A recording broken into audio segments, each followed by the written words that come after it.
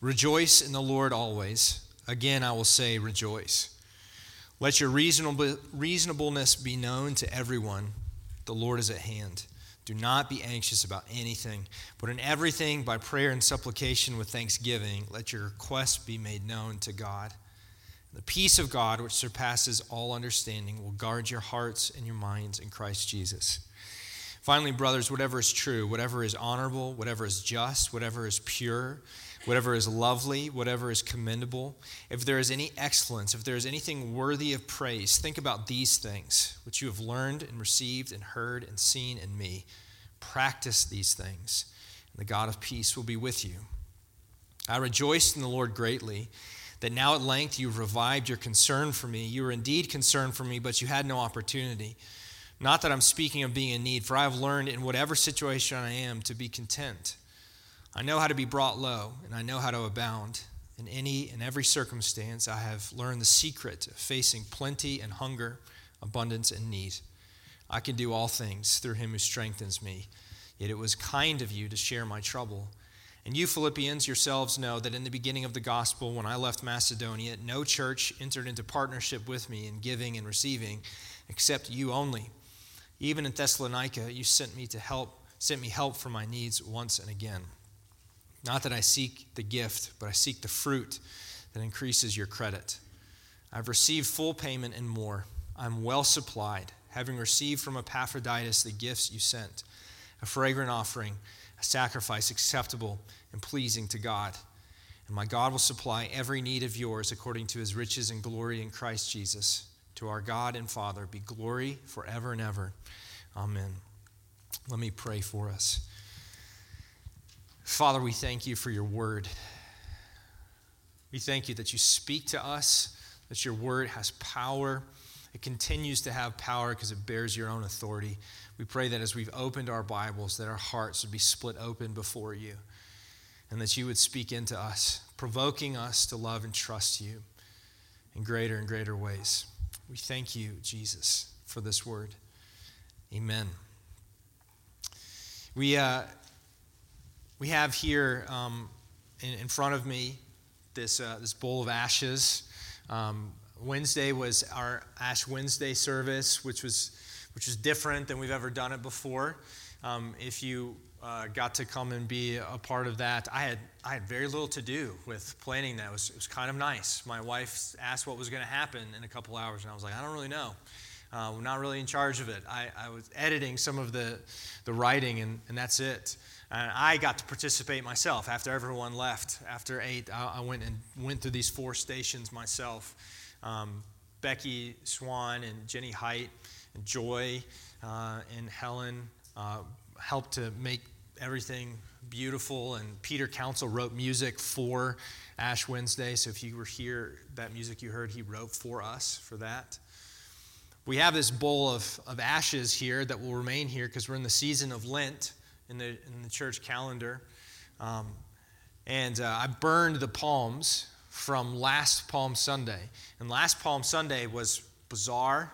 It was people came and got their palms out of a bucket out of the front door because we were shut down. And I mixed them in with the burnt palms from the year before.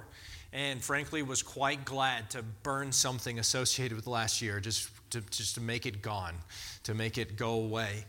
And we marked ourselves with the cross, with these ashes, to remember that we're dust and that we're passing away. And we're inviting you into this rule of life with us in acknowledgement of that fact during Lent, that we are passing away and that the moments of our days are meant to be ordered and pointed at Jesus. A rule of life is a spiritual practice that Christians have engaged in for well over 1,000 years. It's usually a personal thing. You usually personally discern what is right, these spiritual disciplines to engage at this season of your life. We're inviting you to join us corporately for just this time as we do this together, waiting to see what God might do in us to cultivate hopeful endurance in this difficult season. We are not yet out of a pandemic. It is still winter. It is still too dark outside when I wake up, on and on. And this week we're talking about gratitude. And we're not talking about cultivating a practice of gratitude for this week, but instead to develop a habit of gratitude in our lives for the entirety of this season, being very intentional about it because of the way that gratitude cultivates in us a recognition that God is in our midst, that He's working, and also some of the very things that Paul is talking about here in this passage, contentment before God. Gratitude helps us to recognize what God has given us and makes us content to be with Him. You know, this thing that Paul commands us to in Philippians 4 is incredibly difficult right now.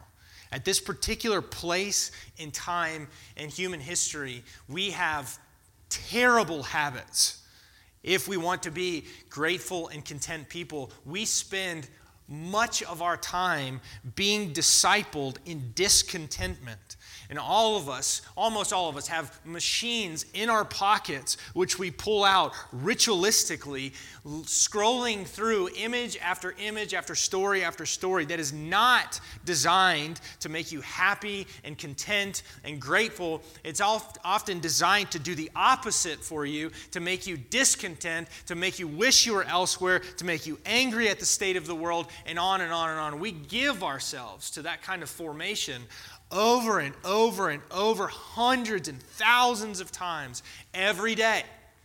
And you may not be on Instagram, but lots of people are. And the best version of Instagram is looking at pictures of happy kids or puppies or beautiful places. But even when that is happening, we're usually not looking at those things and saying, man, isn't this wonderful? Some part of us is also saying, I wish I was there. I wish I had that. I wish that was true of my life.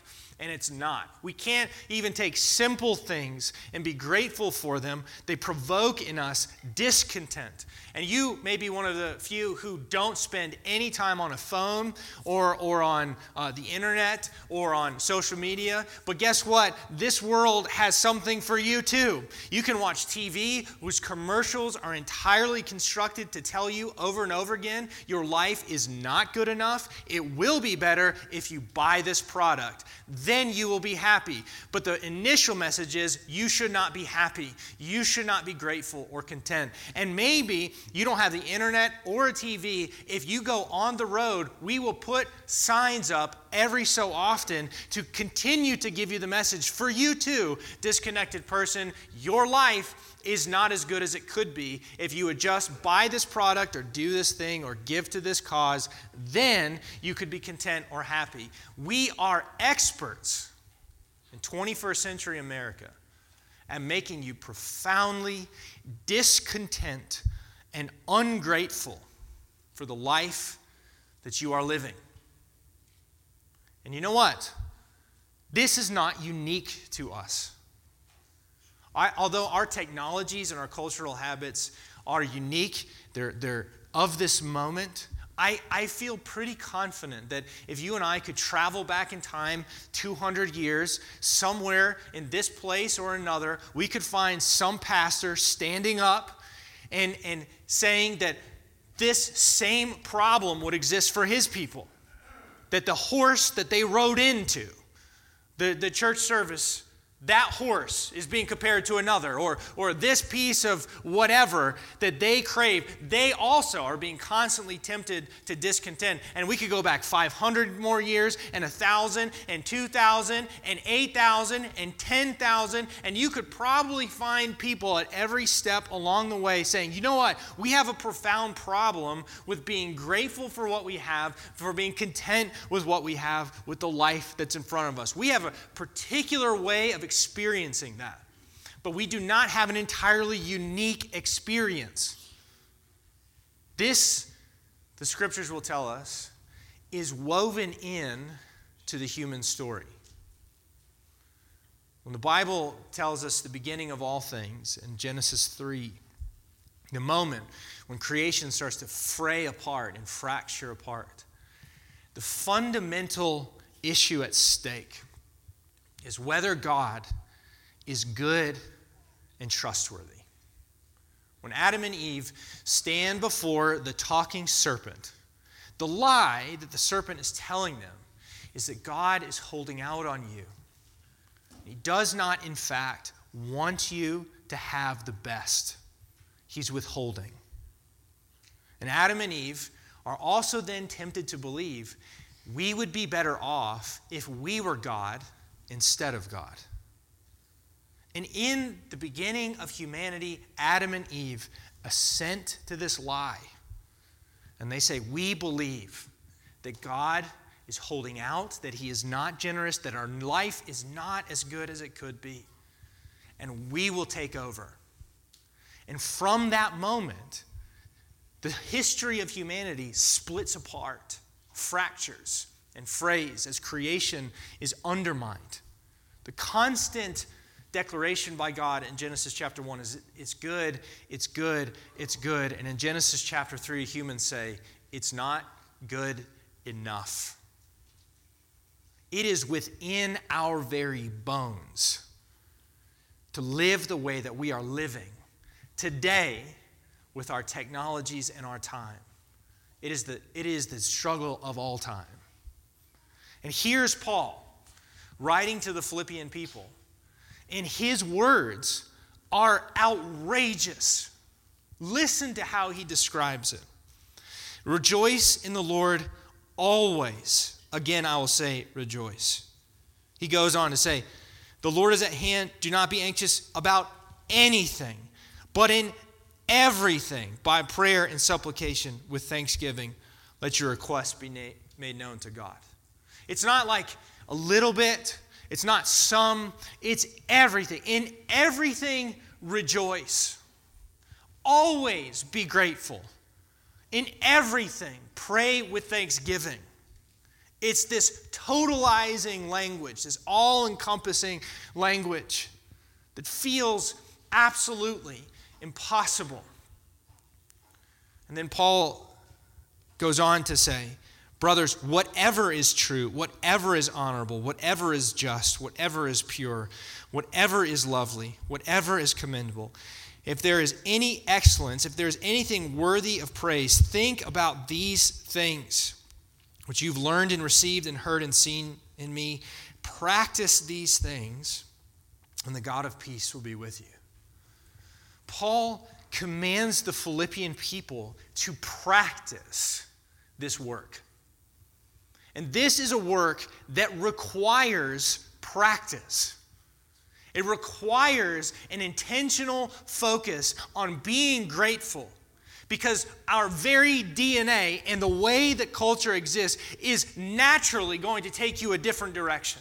You are naturally going to drift away from meditating on what is good and just and honorable and pure in the world, and you will have to fight the tide of this whole world that is pressing you against you, and you will have to practice moment by moment actually being grateful for what is in front of you. And the truth is that we have so much to be grateful for.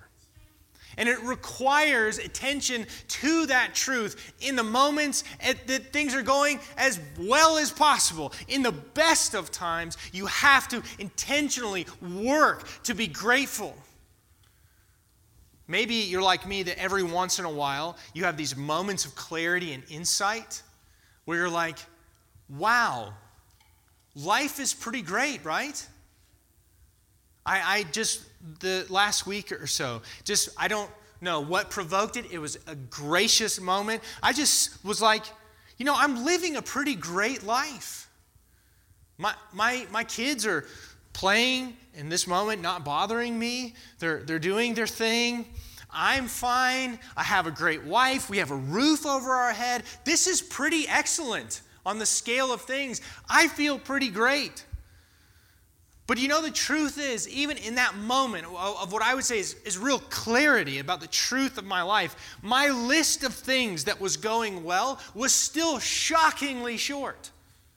If I was actually paying attention to all the things that I could give gratitude, give thanks to God for, express gratitude for, I could have listed so many other things. You know what I didn't say in that moment?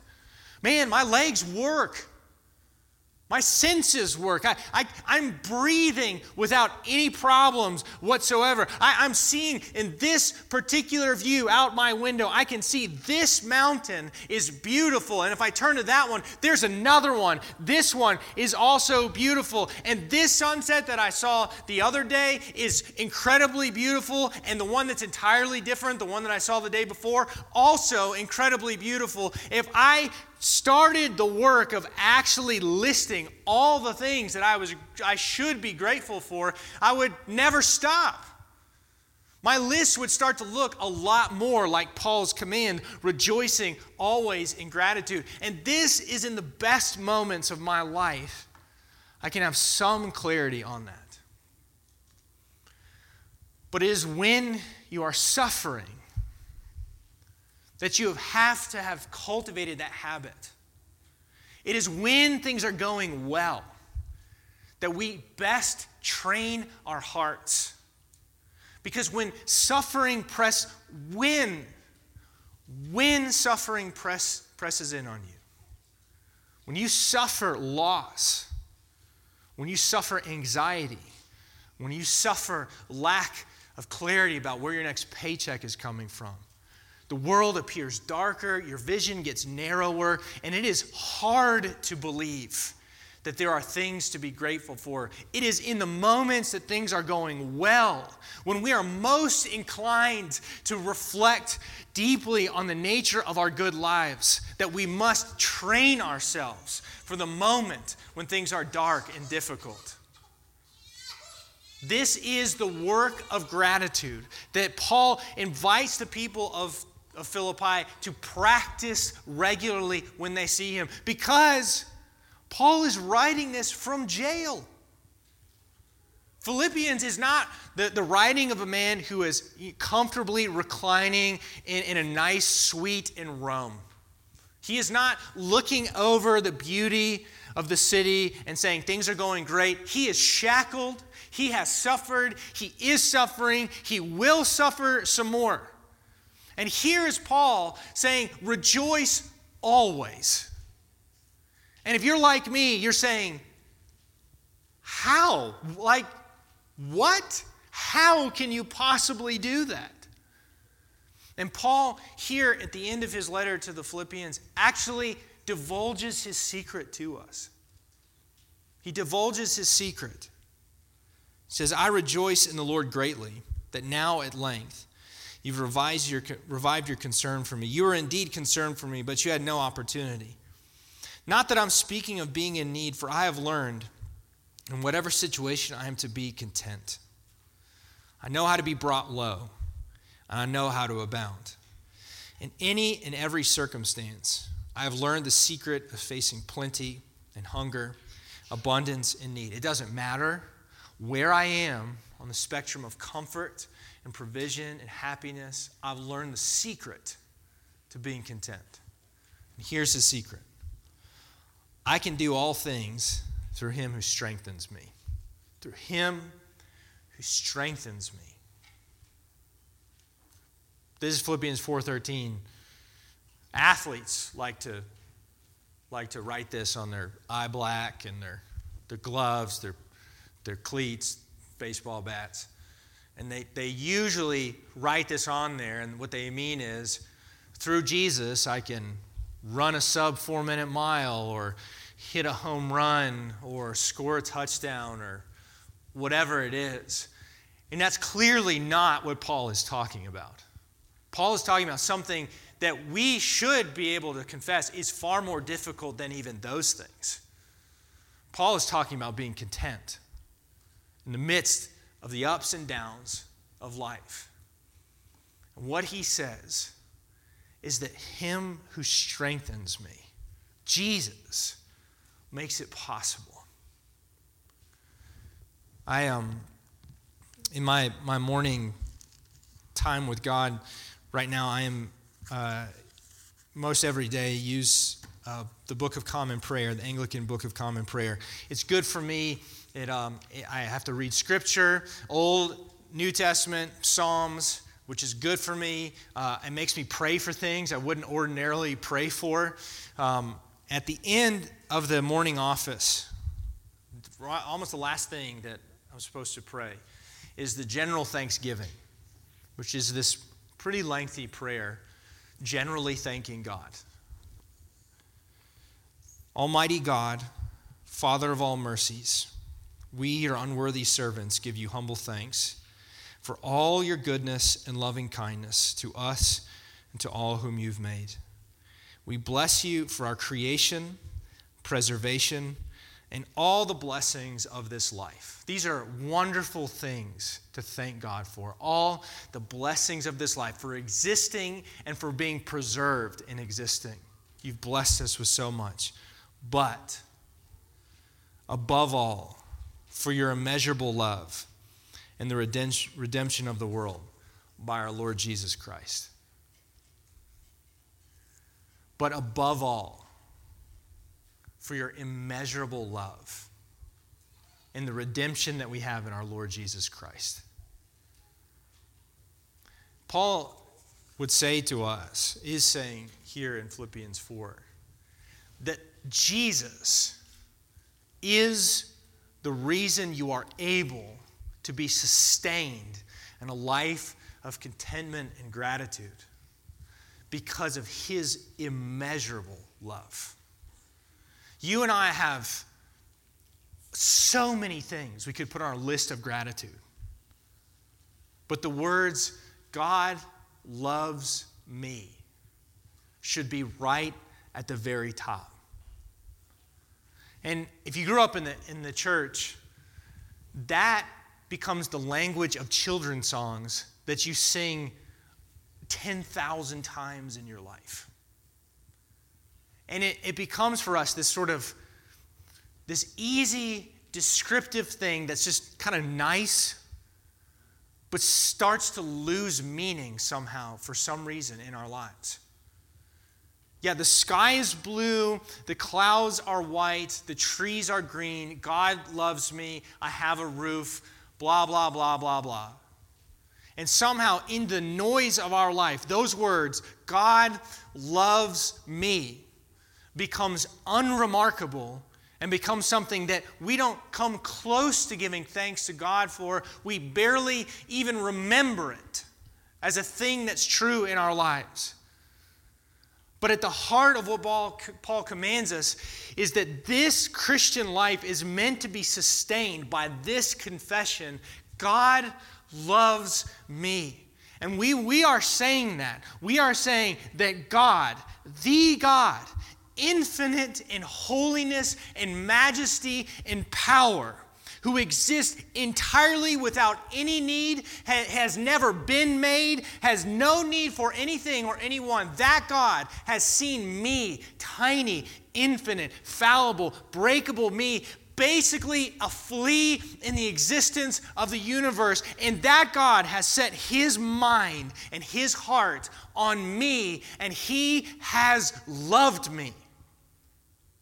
And not only has he not just said it, he could just say it. He could just say, I know you exist and I love you. But that is not what the God of the Bible says he does in his love. He sets his affections on me, and then, as I have rebelled against him and said, actually, I think you're pretty ungenerous, I would be a better God than you are, and I have created a world of destruction and chaos and death, God loves me so much that he has entered into my finite, fallible, miserable, sin-ridden life, and God has come and become someone like me, has entered into the places that I have made out of my own chaos and death, and he has climbed up on a cross and descended down into a tomb, my tomb, because he loved me. The immeasurable love of God is put on display on the cross and exudes life to me out of the infinite source of God's own life. When I say God loves me, God loves you, that is the kind of thing that we are talking about. That thing is full of power and life and a kind of love that I cannot find anywhere else. And the whole thing is, God actually knows me. I can fool all you people. I've done it thousands of times if I've known you long enough. You have no idea how dark and twisted my heart has often been. How many times I've held things against other people, been ungenerous in my heart, blasphemed and cursed. God has seen every ounce of my darkness, every bit of it. And he said, that one I love. I don't even love me. And I know me. And I can't muster it for myself. But the God, he loves me and has put himself on the cross for me, on my behalf, and in my place.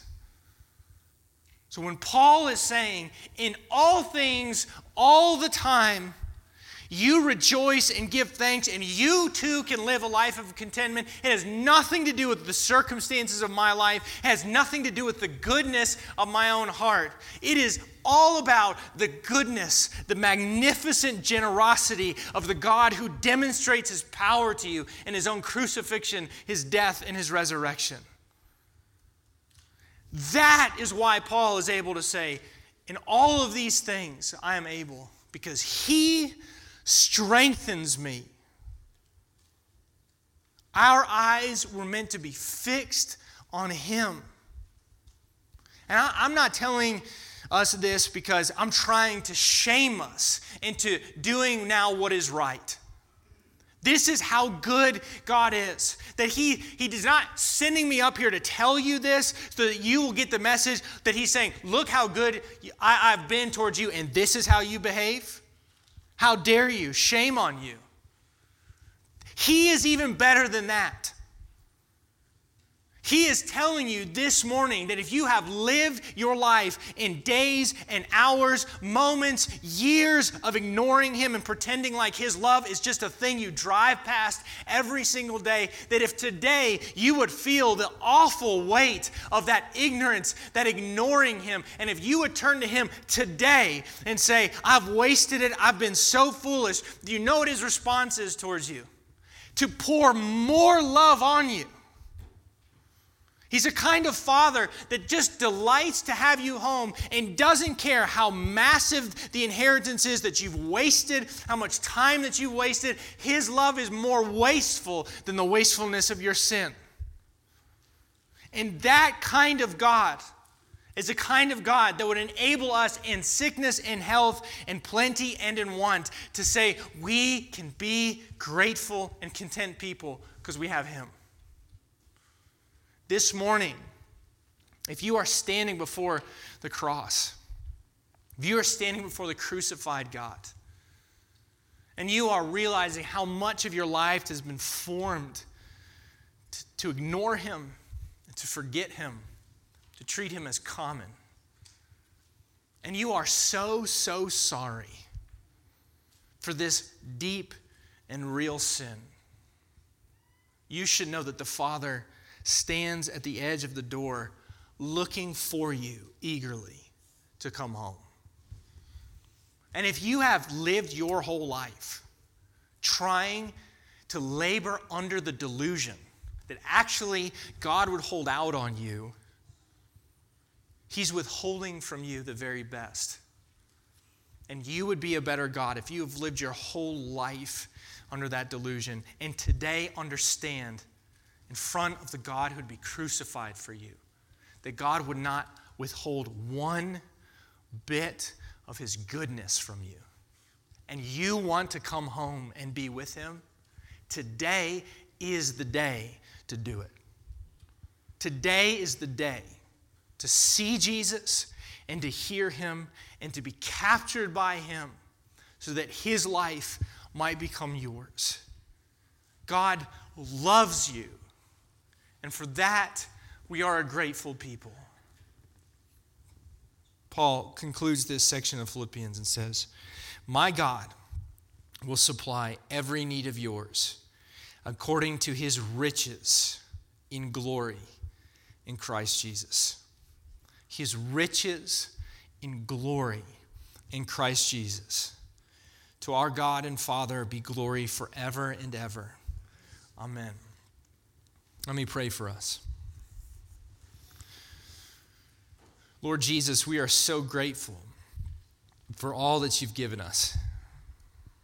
How could we not turn our hearts towards you? And yet we so frequently and easily and naturally wander away from you. Jesus, we pray that you would help us. We pray that you'd help us to be the kind of people that rejoice always, that are content always, that are grateful always. We pray that our eyes would be fixed on you. And Father, I pray for those of us who know that, who have trusted that, but who have far too often ignored you day to day in our lives. I pray that you would help us to confess that freely to you and come back to the reservoir of your love, the immeasurable love, and found only in the Lord Jesus Christ and the redemption he secures for us. And Father, I pray for those who are here who have never trusted you, who have thought they'd be better off laboring under their own deity, trying to seek out the best in life while ignoring you. I pray, God, that this morning you would free them of that delusion, that they would be so profoundly dissatisfied with their own rule and reign over their life, and that they would instead come find their life in you. Lord Jesus, we are so, so grateful. And we know we ought to be more grateful. Even in this, you're patient with us and kind towards us. God, I pray that you would make us a people to more and more be given over to this patience and kindness. Would you win us over totally and completely by your love? Pray this in Jesus' name. Amen.